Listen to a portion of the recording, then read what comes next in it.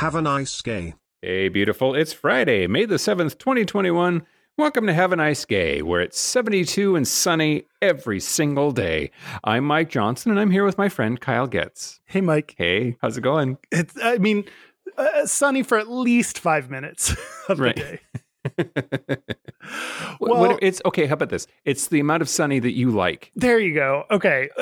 And for today's sunshine, I want to tell you about an awesome kid named Trevor Wilkinson. Oh, yeah. He is a senior at Texas Clyde High School, and he went to school with painted nails. Uh-oh. See, I know, right? Troublemaker. Right. Stirring up the pot. That seems like such a basic and innocuous thing nowadays, but unfortunately, he was suspended for wearing nail polish.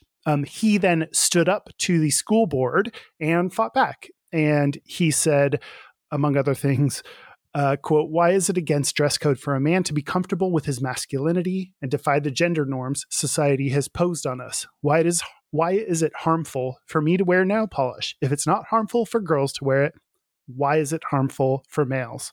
And it's so cool because especially someone as young as he is to take a stand for something as basic as expressing yourself. It shouldn't even be anything associated with your gender, but it people confuse it with gender expression. It was really awesome. And it ended that the school board changed their policies as a result of this. So I just think it's so awesome that he took a stand, that he didn't take what was handed to him and just let it be.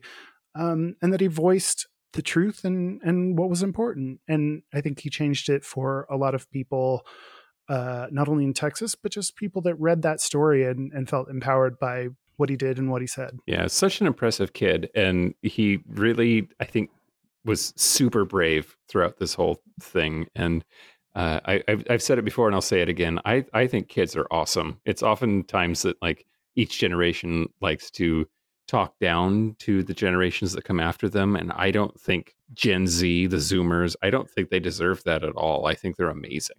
Yeah, just the opposite. I think there's just so much growing and progress that we can see through them. So totally agree. Yeah, absolutely. Well, that's it for Have a Nice Gay.